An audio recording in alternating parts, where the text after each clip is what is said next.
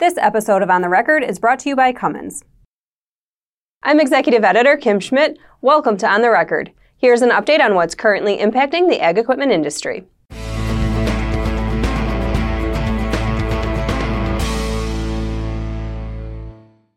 Ag Equipment Intelligence recently looked at how R&D spending at publicly traded ag equipment manufacturers compares to their ag equipment sales.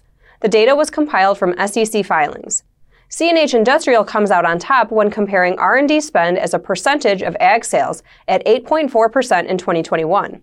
In fact, the OEM has had the highest R&D expense as a percentage of ag sales for the last 5 years. Deere had the next highest R&D percentage at 5.6% in 2021, down from 7.36% in 2020 and 7.53% in 2019.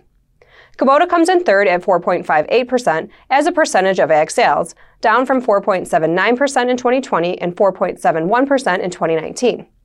AGCO R&D expenses as a percentage of ag sales was the lowest of all of the major lines at 3.6%. The full list of manufacturers' R&D expenses over the last 10 years is available in Ag Equipment Intelligence's October newsletter. This week's dealers on the move include AHW and Flint Equipment.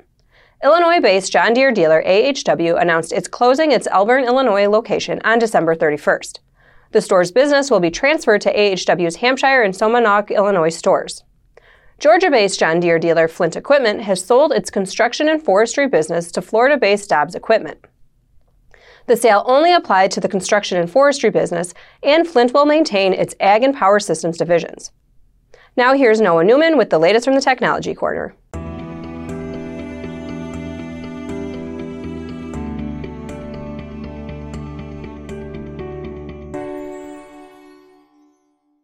Taking the Technology Corner on the road here to FIRA USA 2022. It is the premier ag robotics and technology forum at the Fresno Convention Center in downtown Fresno, California. But let's go to where all the action is right now, downstairs in the exhibit hall. Check it out, over 48 exhibitors here showcasing their new robots. And the first thing that catches your eye is Gus, the autonomous sprayer for orchards and vineyards. It's been on the market for a couple of years now, primarily being sold at John Deere dealers. But as Grower Success Manager Ben Valines tells us, they are hoping to slowly add more dealers to the mix as they continue to expand. You know, with as many units as we have out and return customers and the success rate that we're seeing customers and how successful our dealers have been, we're just going to keep growing. So 5 years from now, we may be, hey, we have 2,000 units out or whatever it happens to be. We'll have an orchard Gus, we'll have a mini Gus. Our herbicide prototype's going to be here.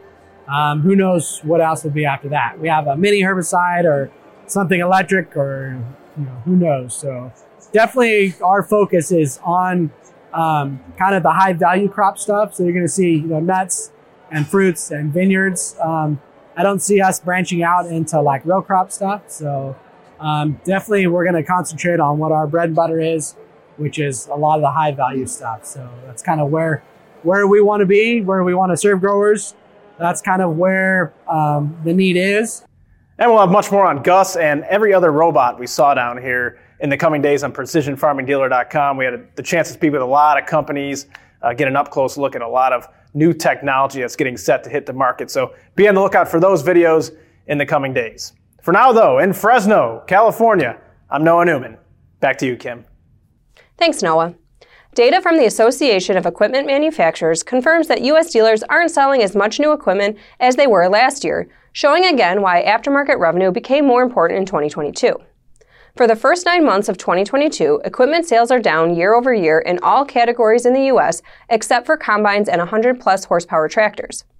The largest decrease is seen in under 40 horsepower tractors with 140,790 units sold, down 17.5% year over year.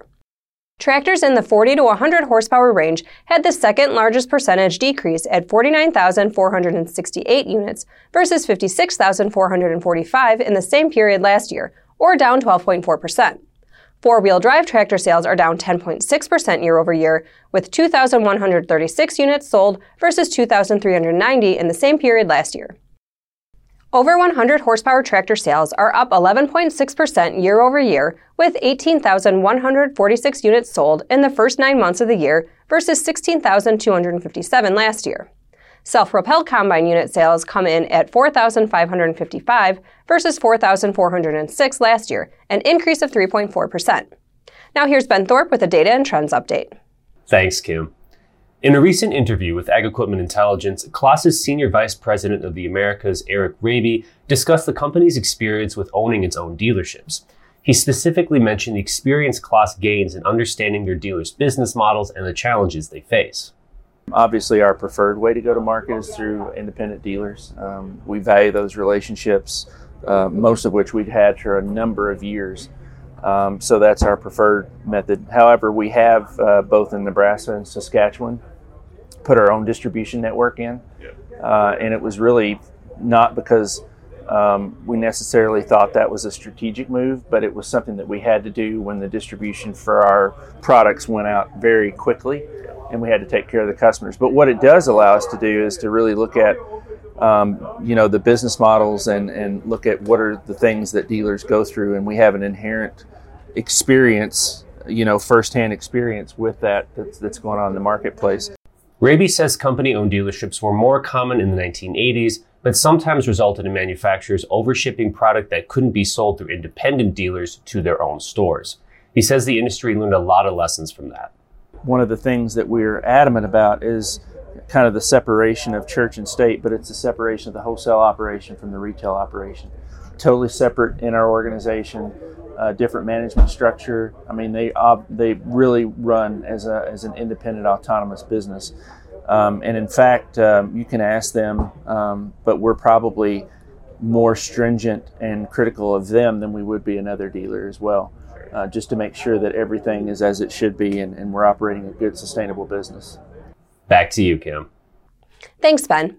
This week's Data Point is brought to you by Ag Equipment Intelligence's 2023 Executive Briefing.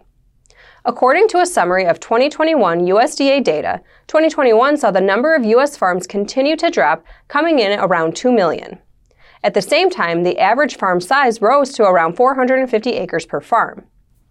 The total amount of land included in farms has been slowly dropping since the early 1950s, coming in around 0.9 billion acres last year.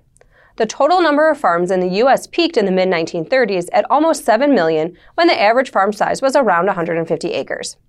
As always, we welcome your feedback. You can send comments and story suggestions to kschmidt@lessitermedia.com. Until next time, thanks for joining us.